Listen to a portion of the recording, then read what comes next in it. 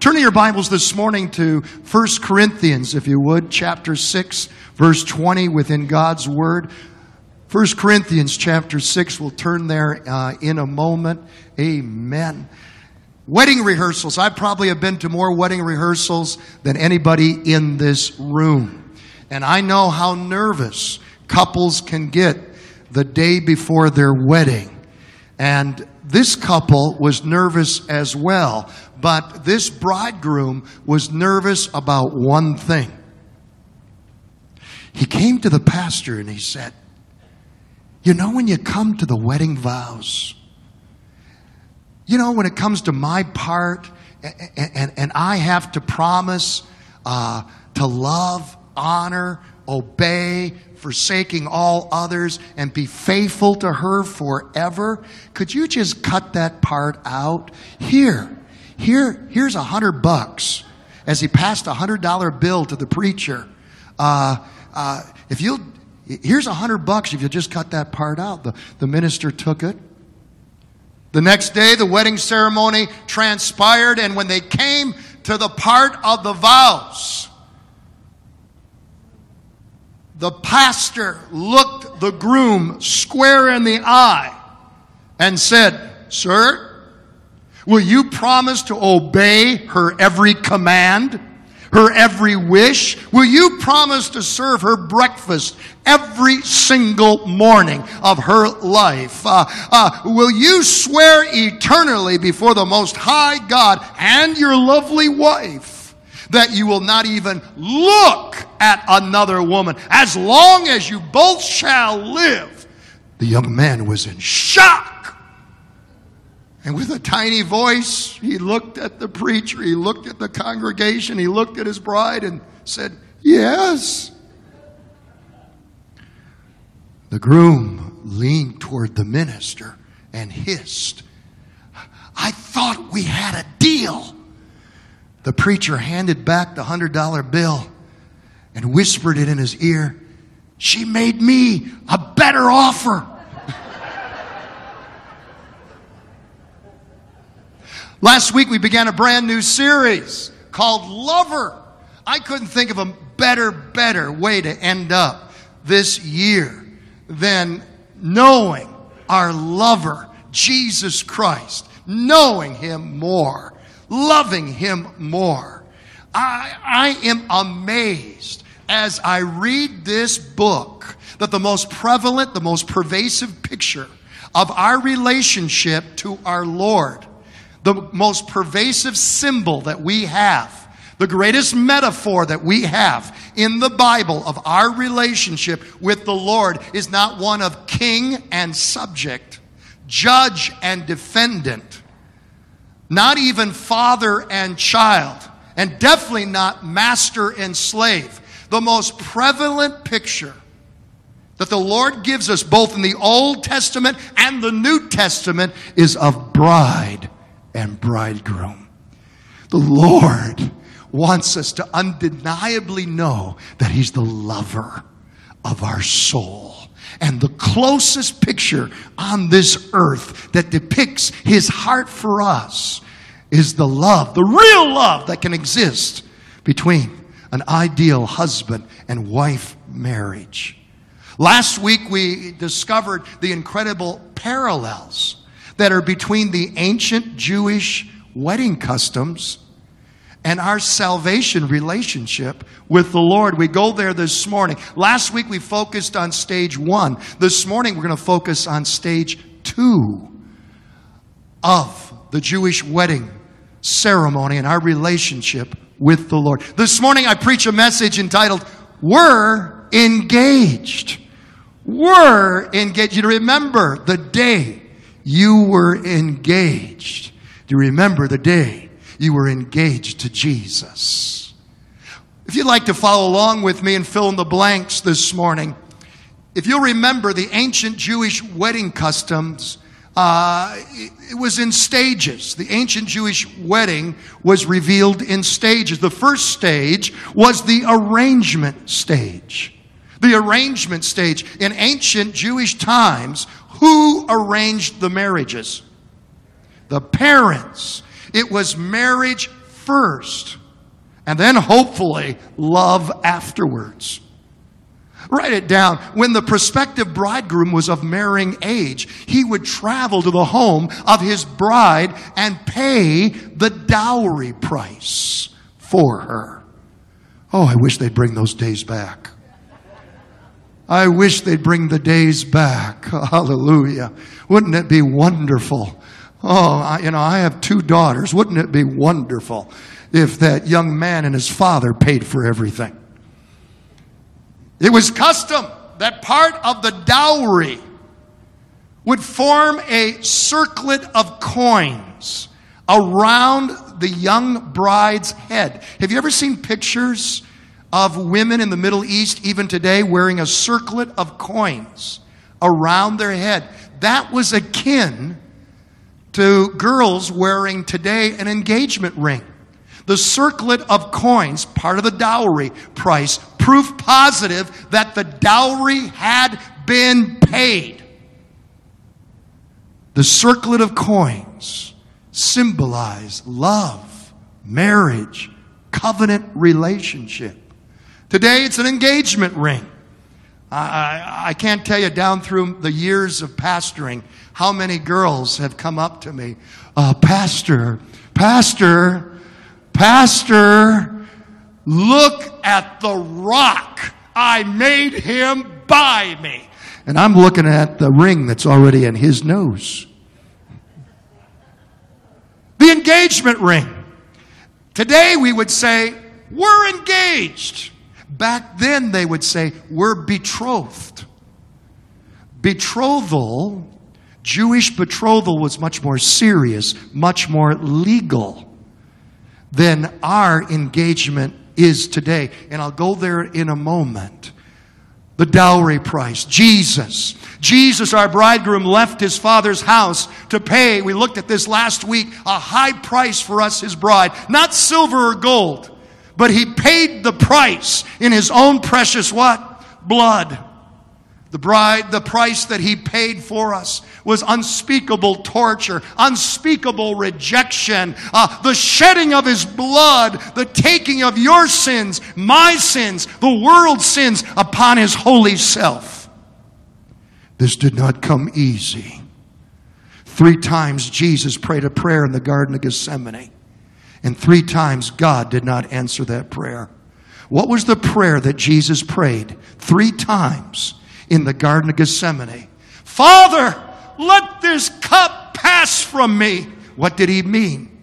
If there's some way that I can achieve salvation of mankind without the cross, if there's some way to go get around the cross, make it possible.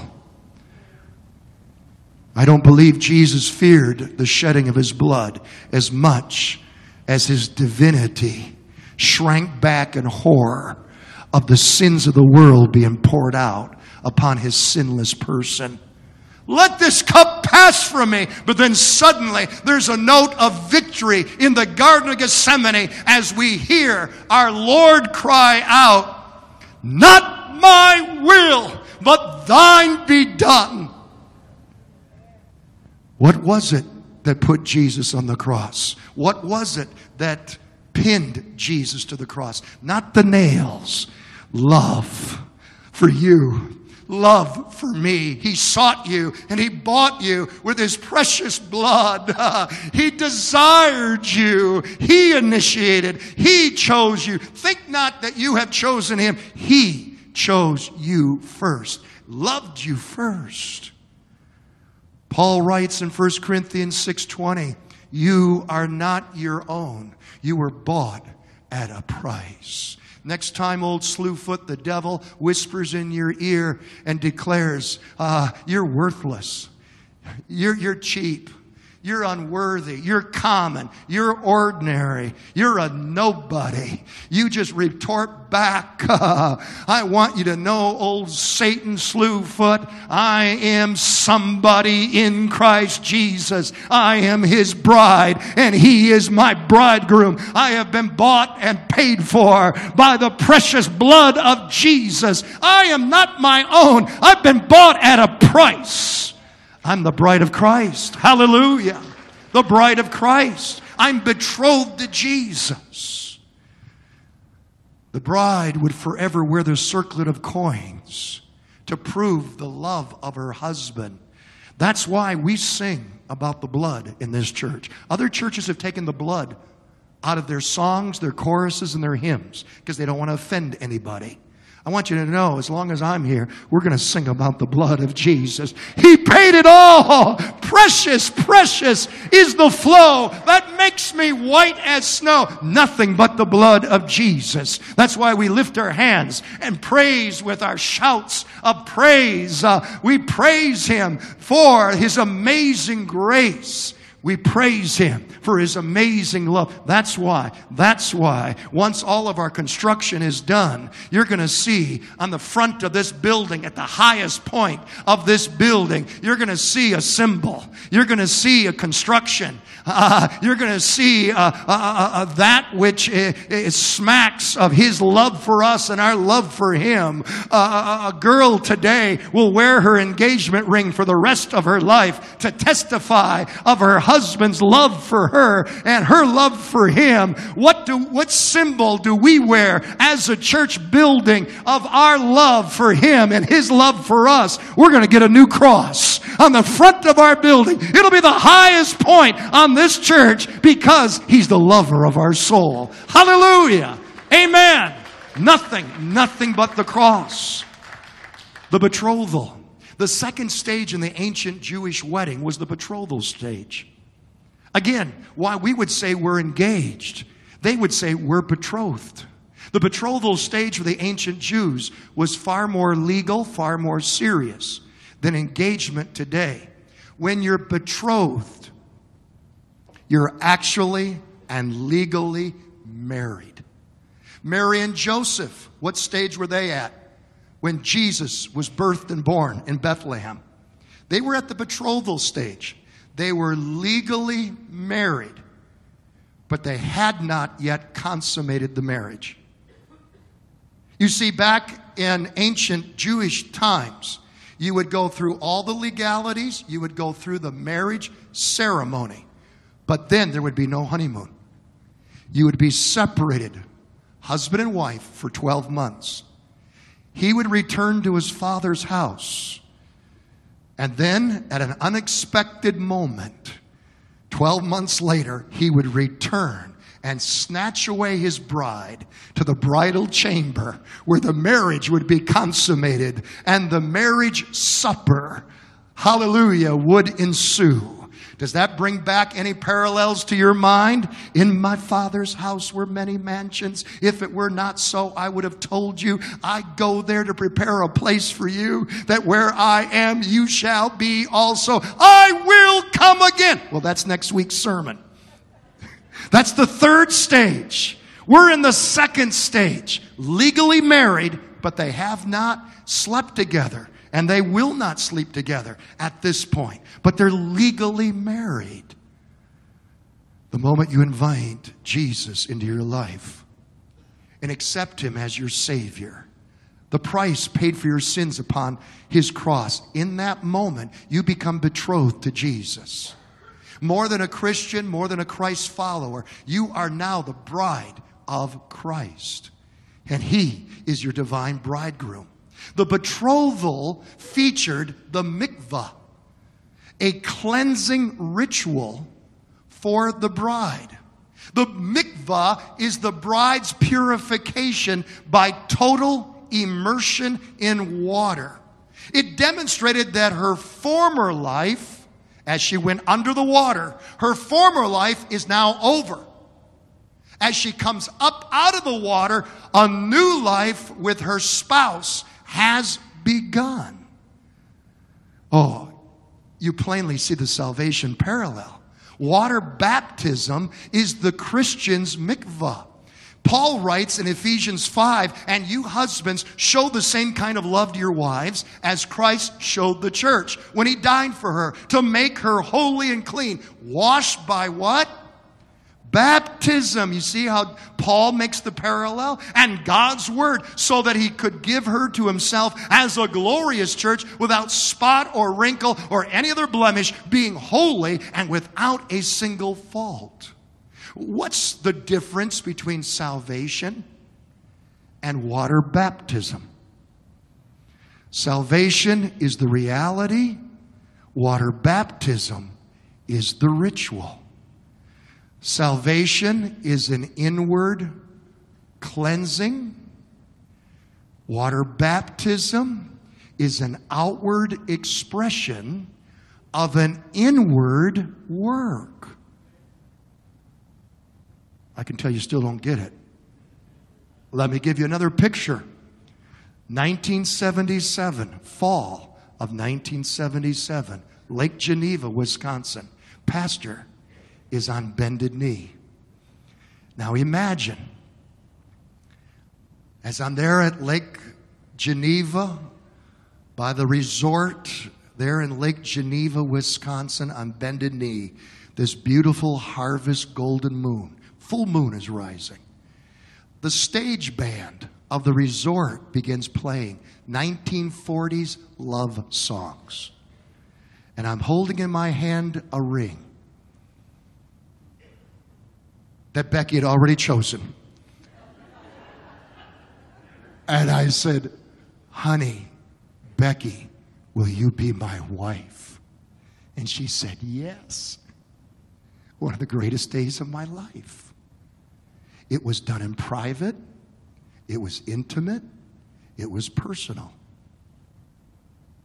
But then, on May the 6th, 1978, we stood as a couple exchanging vows, confessing and professing our love and our faithfulness one to another before a whole congregation of witnesses. It was public. Asking her to marry me, agreeing upon marriage, agreeing upon oneness was done personally, but the ceremony of marriage, our wedding day, was public and outward confession. Most of you invited Jesus Christ to come into your heart and life, personal, intimate, private, one-on-one with the Lord. But on water baptism day, in many ways, it's like your marriage ceremony, your wedding ceremony to Jesus. It is a public, outward confession that when I go underwater, the old me, the old single me is dead. When I come out of the water, I'm joined to the new lover of my soul. I go in as two wills. I come out as one will. My will is one with Jesus. It is outward. It is a public confession. The Bible says in Romans 10:10, Paul said this, with our heart we believe and we are justified. With our mouth we confess that Jesus is Lord and we are saved. Do you see that? Water baptism is not a suggestion by our Lord. Let's be clear on that. It is a command. Jesus said in Mark 16, those who believe and are baptized will be saved, but those who refuse to believe will be condemned. He moved on and said in Matthew 28, go ye therefore teach all nations, baptizing them in the name of the Father and of the Son and of the Holy Ghost. It's a command, not a suggestion. Next week, we're going to have water baptism. If you have not yet been water baptized, I admonish you. I strongly urge you. Not I, but the Lord urges you to have a wedding day, to publicly profess your love for the lover of your soul and be water baptized. Next week, it's going to be special. You say, Pastor, you don't have a tank that's functioning yet up there. I know. We're going to put a tank right here on the stage. Isn't that right, Pastor Rand? It's going to be right up here on the stage. You need to be water baptized. If you have questions, see Pastor Randy or myself. Lastly, the betrothal featured the cup of covenant, shared between the bride and the groom. the bride and the groom on their betrothal day, literally their wedding day, they would take a cup that held the juice of the fruit of the vine. It would be a common cup, not 2 cups, 1 cup, as they both would drink from the common covenant cup, a loving cup, symbolizing the joining together of 2 wills becoming one, drinking from the common cup. Oh, I hope you see the salvation parallel. What does this table say? What is engraved in the front of this table? Do this in remembrance of me. Communion is not only remembrance of our Lord's death for our sins. Communion is not just remembering His broken body and His shed blood, but it is a remembrance of our betrothal to Jesus, the lover of our souls. Paul twice repeats in 1 Corinthians 11, do this in remembrance of me, in quoting Jesus. Every time every time we receive communion, we need to remember not just the cross, remember who you're married to. Remember who you're betrothed to. Remember who is the lover of your soul. Who are you betrothed to? What are you betrothed to? Some of you that I'm talking to this morning might be betrothed to work. You'd say Jesus with your lips, but you're working 24/7. You're working your fingers to the bone. And we're going to end up with bony fingers. Yeah, at the end of your days, you're going to fall short of God's will and plan for your life. God's will and plan for our lives is not working 24/7. Hear me in this. Hear me in this. I know there's times that there's emergencies. But when it's year after year and I haven't seen men and women in church because of working 7 days a week, you're betrothed to something other than Jesus. And something is wrong here, and we know what it is. You're not betrothed to your money. Got a little quiet there, except for one. I said you're not betrothed to your money. Money. Let's talk about it for a moment. Money, it can buy you the best doctors and the most palatial hospital suite. But money can't buy you health. Money, it can buy you the most expensive sleep number bed that they've got at Art Van. But it won't give you 1 minute of peace at night. Money can buy you popularity, but not one friend. Money can buy you a platinum-plated crucifix hanging around your neck, but money can't buy you a Savior. Some are trying to be betrothed to having it all. They want pleasure. They want prosperity. They want prestige. They want popularity. They want it all. If we could resurrect this morning Elvis Presley, Michael Jackson, Whitney Houston, George Michaels, if we could resurrect Prince this morning, Amy Winehouse, and I could go on and on and on and on, what would they say to us if we could resurrect them from the dead? What does it profit a soul if they gain the whole world but lose their soul? Eternity brings a whole different perspective on life and living, doesn't it? What are you betrothed to? Who are you betrothed to? Paul said in 2 Corinthians 11, I am jealous for you with godly jealousy. He saw the church being married to something or someone other than Jesus. And he reminds them, for I have betrothed you to one husband, that I may present you as a chaste virgin to Christ. At the Lord's Supper, the cup that we hold is a loving cup. It reminds us of who we are betrothed to. I remind you, we're not betrothed to the way some commercial artists paint the lover of our soul today. You and I are not betrothed to some effeminate creature walking around in girlish robes with Bambi eyes. We are betrothed to the mighty Son of God, Alpha and Omega, King of kings and Lord of lords, before whom all of heaven bows and prostrates itself, before whom the demons scream in terror and flee, before whom, when Jesus says to Satan, jump, Satan asks, how high? He has all authority in heaven and earth. But the good news is this: Jesus is not only almighty, He's all loving. He's all loving. He's all loving. I'm talking about the lover of your soul. He'll never abandon you. He'll never desert you. He'll never abuse you. He'll never be neglectful of you. He'll never be charged with allegations of sexual harassment like we find in the news today. He is the faithful lover who says, I will never leave you. I will never forsake you. Lo, I am with you always. No greater love hath mortal man than when he lays down his life for his friend. And that's what Jesus did for you. That's what He did for me. He says to you, all ye that are heavy laden and heavy burdened and weary and stressed out at Christmas time, come unto me, and I will give you rest.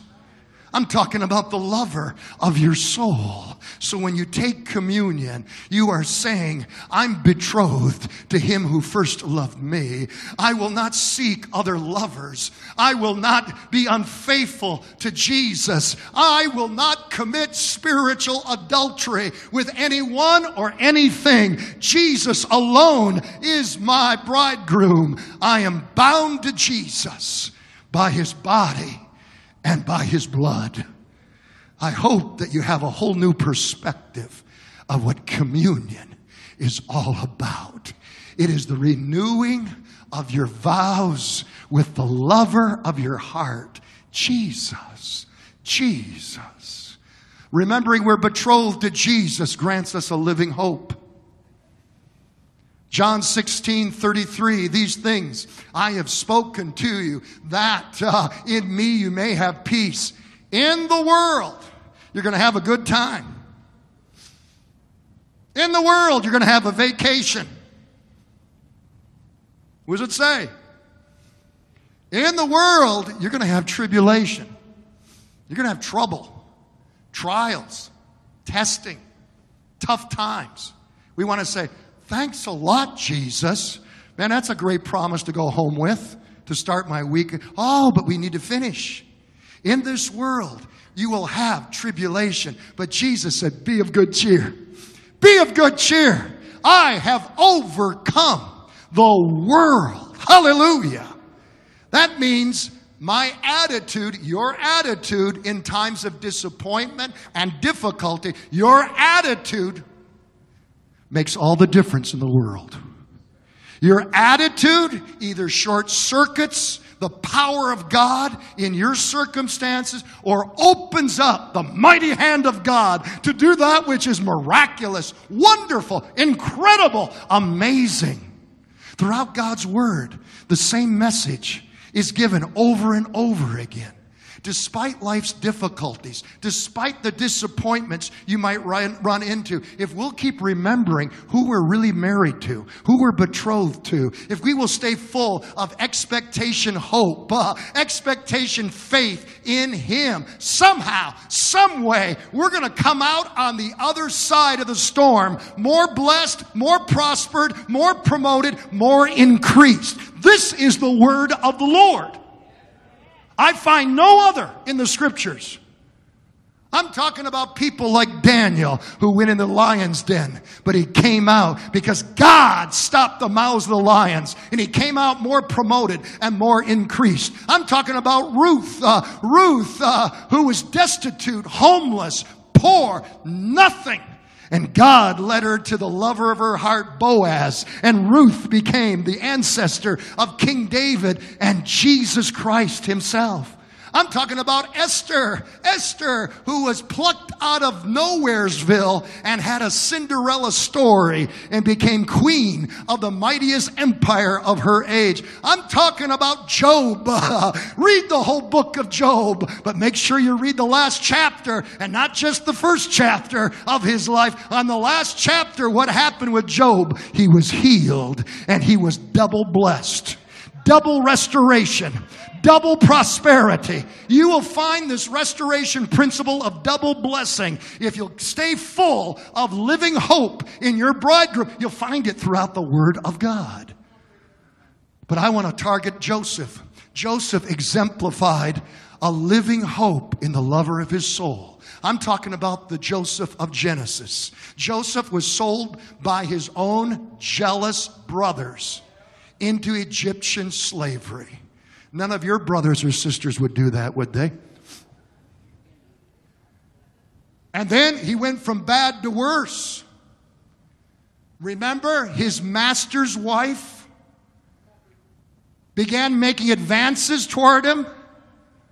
She began seducing him. This old cougar said, "Come and lie with me in bed." What did Joseph do? He said, I better be careful. I could lose my job here. I better do what she wants. No, he remembered who he was betrothed to. Gentlemen, ladies, young people, I don't care if you're young or you're old this morning. This word goes for all of us. When you're confronted with sexual temptation, and it's a major, major, major problem in the church today. When you're confronted with sexual temptation, look it in the eye and say, "I'm sorry, but I'm married. I'm betrothed to somebody else. I will not be betrothed to this problem. I will not be overcome. I will not fall into sexual addiction or a habit." What did Joseph say? Joseph said in Genesis, "How could I do such a wicked thing? It would be a great sin against my master, no, against God." He knew who he was married to. But God saw all of Joseph's injustices and mistreatment. And he sees yours too. I said he sees yours too. And hear the word of the Lord, Joel 2:25. "I will restore to you the years the locust has eaten." God wants to restore to you the years, the hurts, the injustices, the maltreatment, the difficulties that have been robbed from your life. Somehow, some way, God can do it. That's what he did for Joseph. Because Joseph stayed full of expectation faith, because Joseph had a restoration faith and mentality and mindset, God in one day took him from the prison to the palace. One day, one moment, after 13 years of combined slavery and imprisonment, because this man kept trusting God, kept his faith in God, his hope in God. God, in one day, turned it all around. And what he did for Joseph, he can do for you. As Joseph became vice president of the mightiest empire of his age. You see that? If you're in the middle of some tough, terrible season in your life, bankruptcy, unemployment, cancer, I don't know what it is, don't crawl into the corner in a fetal position, sucking your thumb, crying out, "Oh, woe is me." Don't do that. Let hope fill your heart. Remember who you're betrothed to. Our God who knows no defeat or retreat. Our God who will not and cannot fail you. Our God who can make a way where there seems to be no way. Know that your holy bridegroom can not only restore what's been taken from you, he can bring you out more blessed, more promoted, more prospered, more healthy than ever before. In difficulty and disappointment, remember who you're betrothed to. Move in restoration expectation. Trust God to bring you out better off than you were before. But Pastor Phil, you don't know the trouble I've seen. Preacher, you don't know how bad my marriage really is. You don't know the kind of debt, crazy debt, that I've dug myself a hole into. No, stop talking like that. Stop focusing on what you can't do or what's not happening. Stop focusing on your problems. Stop magnifying your difficulties. Lift up your hands, lift up your voices, and begin to magnify your bridegroom, the lover of your soul. Stop confessing hopelessness and start declaring, with God, all things are possible. Stop telling God how big and nasty your giants are, and start telling those nasty giants how big your God is. There it is. Where's your focus? Where's your confession? What are you talking about most of the time? Is it negativity or your God who cannot fail you? Paul said in 2 Corinthians 4, we fix our eyes. You need to underscore that, highlight, circle that. We fix our eyes not on what is seen, but on what is unseen. Since what is seen is temporary, and what is unseen is eternal.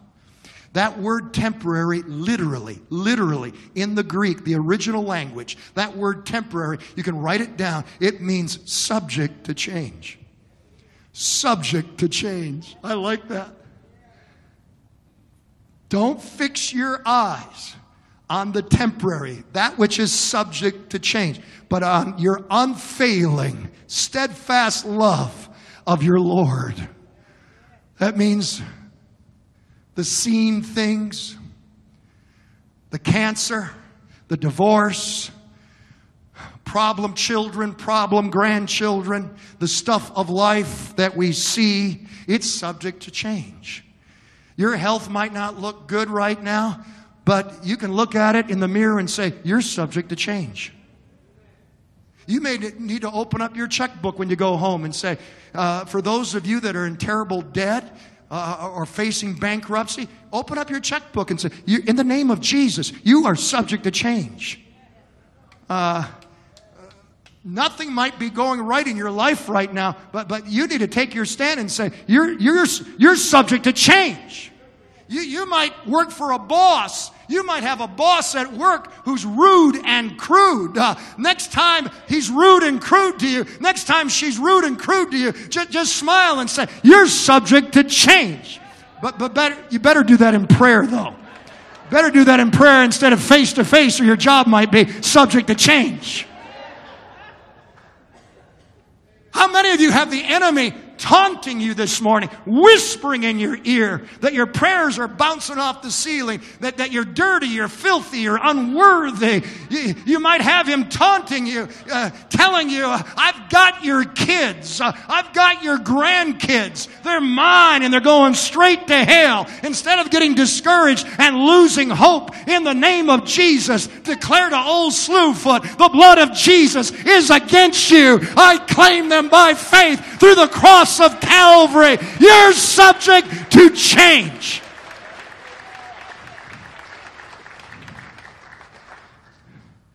If you want to see God restore what's been stolen from you, you must let hope arise and move in expectation, faith of the lover of your soul, your bridegroom.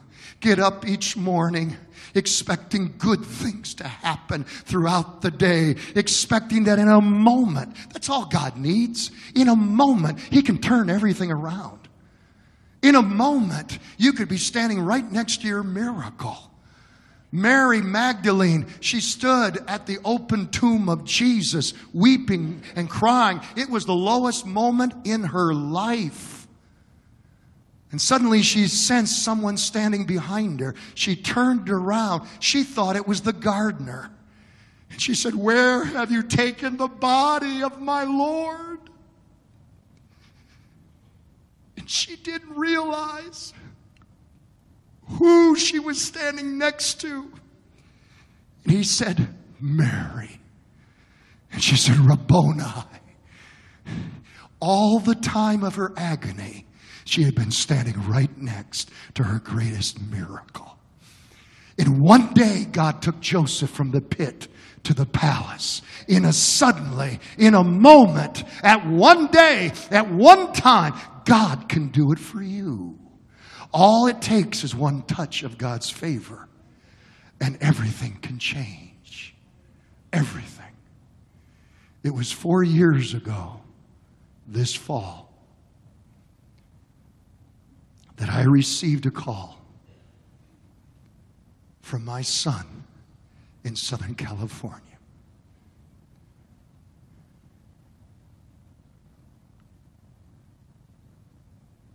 John kind of takes in personality, attitude, and disposition from the other side of the family. He's not emotional like his dad. And yet I'll never forget that phone call. It was like a phone call from hell. He was convulsively crying and sobbing on the other end. I heard him scream across the phone. I did not heed the Holy Spirit. We literally thought during that season there was the potential of John having a nervous breakdown and losing out on everything. He's a steady Eddie,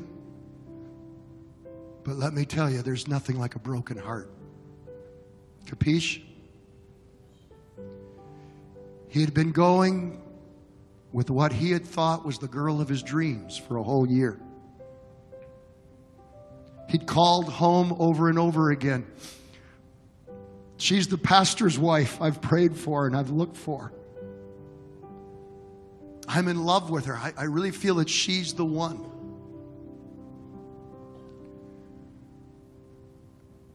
A year into the relationship, one of his friends from college caught up with John and said, "You mean you're going with so-and-so?" John said, "Yes. I really believe she's the one." Well, the young man said, "Haven't you seen Facebook?" And brought John to a site, I'm not a Facebooker, so I don't understand the lingo, that John was never able to access. And here was picture after picture after picture of another life, a double life that she had been living, another guy that she was courting, dating, traveling the world with, a surfing photographer. And I literally thought my son was going to lose his mind. We began speaking hope.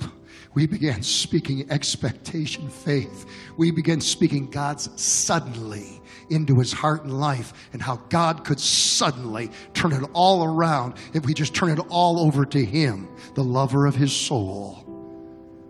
1 month later, just 1 month later, I get a call from my son. You talk about a phone call of victory. You talk about a phone call of triumph. He said, "Dad, I just been on a date." "Dad." I said, "How can you know in one date?" He said, "I just know that I know that I know. This is going to be my wife. This is going to be my pastor's wife that I've been praying for." In less than a year, I was performing their wedding ceremony. And I'll never forget the vows that Taryn, John's wife, his bride on that day, wrote for him. I've got to read them to you if you don't mind. It shows the power of faith, expectation, faith, and what God did. Our story, she writes, is undeniably a testament of God's faithfulness, His perfect timing, and His incredible love for us. I thank Him every day for the precious gift He gave me in you. From this day forward, I vow to give you all of me, to be faithful and loyal to you, forsaking all others, and joyfully give you the fullness of my heart's affection. I vow to pursue you relentlessly, keeping our love young, vibrant, and full of life.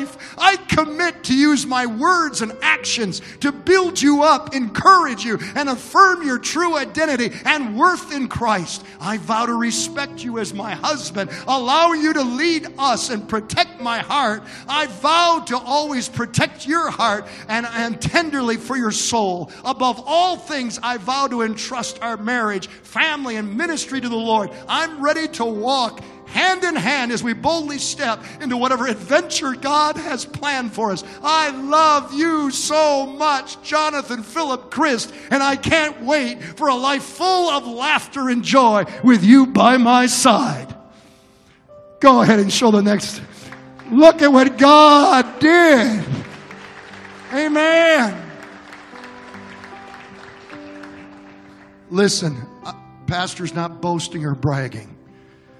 But what God has done for others, He can do for you. He has no favorites.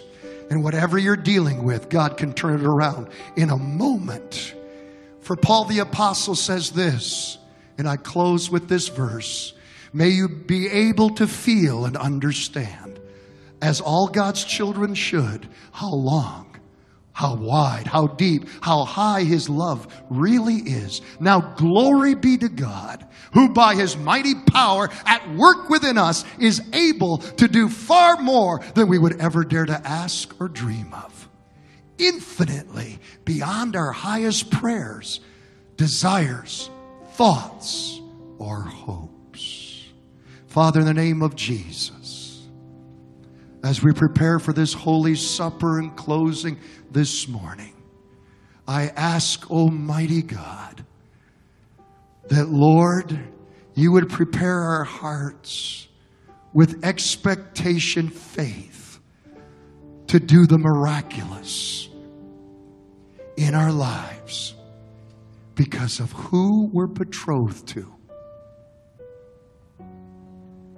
Heads are bowed and eyes are closed here this morning.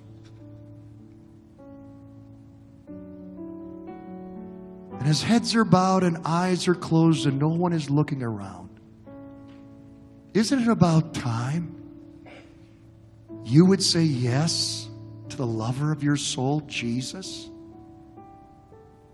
You're here this morning.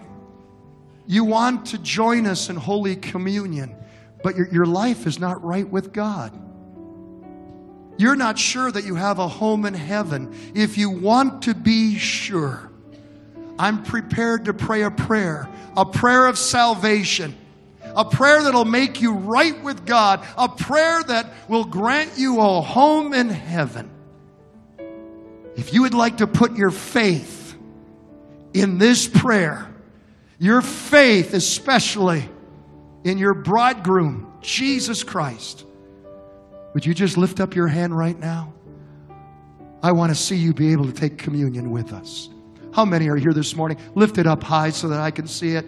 If you want to be included in a prayer that'll make you right with God and give you a home in heaven, lift it up high. Thank you, sir. Thank you, sir. God bless you. God bless you, sir. Thank you. God bless you, sir. God bless you, ma'am. I see those hands. How many more? God bless you, young person. I see that hand. How many more this morning? Lift it up high to Jesus. Thank you, sir. Thank you, ma'am. I see those hands. God bless you. Keep those hands lifted up. This is a testimony of your faith in Jesus. Everyone pray this prayer with me, especially you that have your hands lifted up. Own this prayer. Make this prayer your prayer. Dear Jesus, I come to you right now, just as I am. I confess I have sinned. I'm away from you, God. I am a sinner. But Jesus, you are my Savior, the lover of my soul. I believe you died for me. I believe you rose from the dead. with resurrection life. I want that life, Jesus. A new life, a changed life. Thank you, Jesus, for hearing me, for changing me. I thank you that you're my bridegroom. I thank you that I am saved. In the name of Jesus, amen. If you prayed that prayer, I welcome you to join us in Holy Communion. The Bible says you're born again. After the service, please stop down here in the front and meet one of our elders, one of our lay ministers. We want to share more with you about this walk with Jesus. We have a gift just for you.